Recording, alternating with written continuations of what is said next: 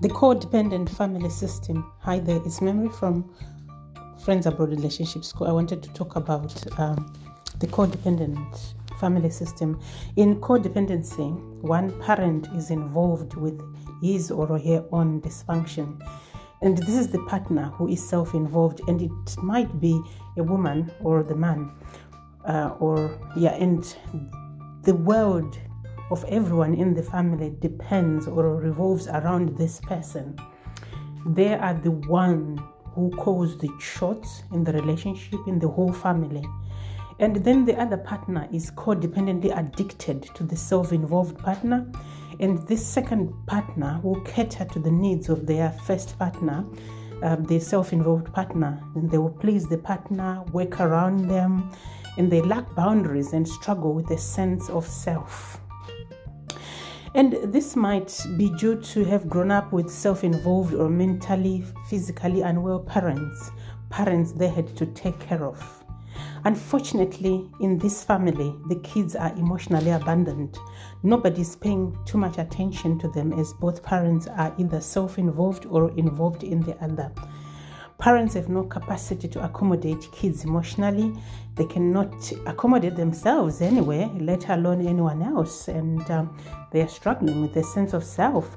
So children have to emotionally cater for themselves. They have to adjust or adapt to this dysfunctional situation.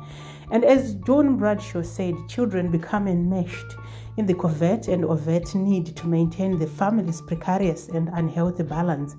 And in dysfunctional families, no one gets to be who he is, because there is a system in place and everyone is put in the service of the needs of the system so that it works effectively. So, as a partner, be mindful about what you are doing in the relationship. If you choose to get into a relationship, heal yourself and have a sense of self so that you don't have to control anybody or everybody in the family, and to have everyone having to cater to your needs. And also, don't be like the second partner. You need to have a sense of self and boundaries so that you are not looking after a partner as if they are a child. And both of you need to know that when you decide to have children, they need emotional involvement from both of you, not one. You are not perfect, but dysfunctional is not the same as imperfect.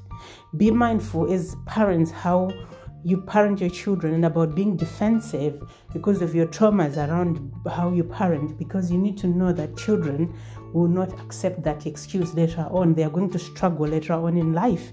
So while you might not have been aware, this is your opportunity to start reflecting on this unfolding. Heal your life, heal your inner child, to connect with yourself and have a sense of self and boundaries so that you stand in your worth and you are able to give and receive love with detachment, without being dependent on the other person or without controlling the other person, and without depriving your children. I hope that's helpful, and I hope you continue to improve the quality of your life before relationships. Thank you, and see you soon. Bye-bye.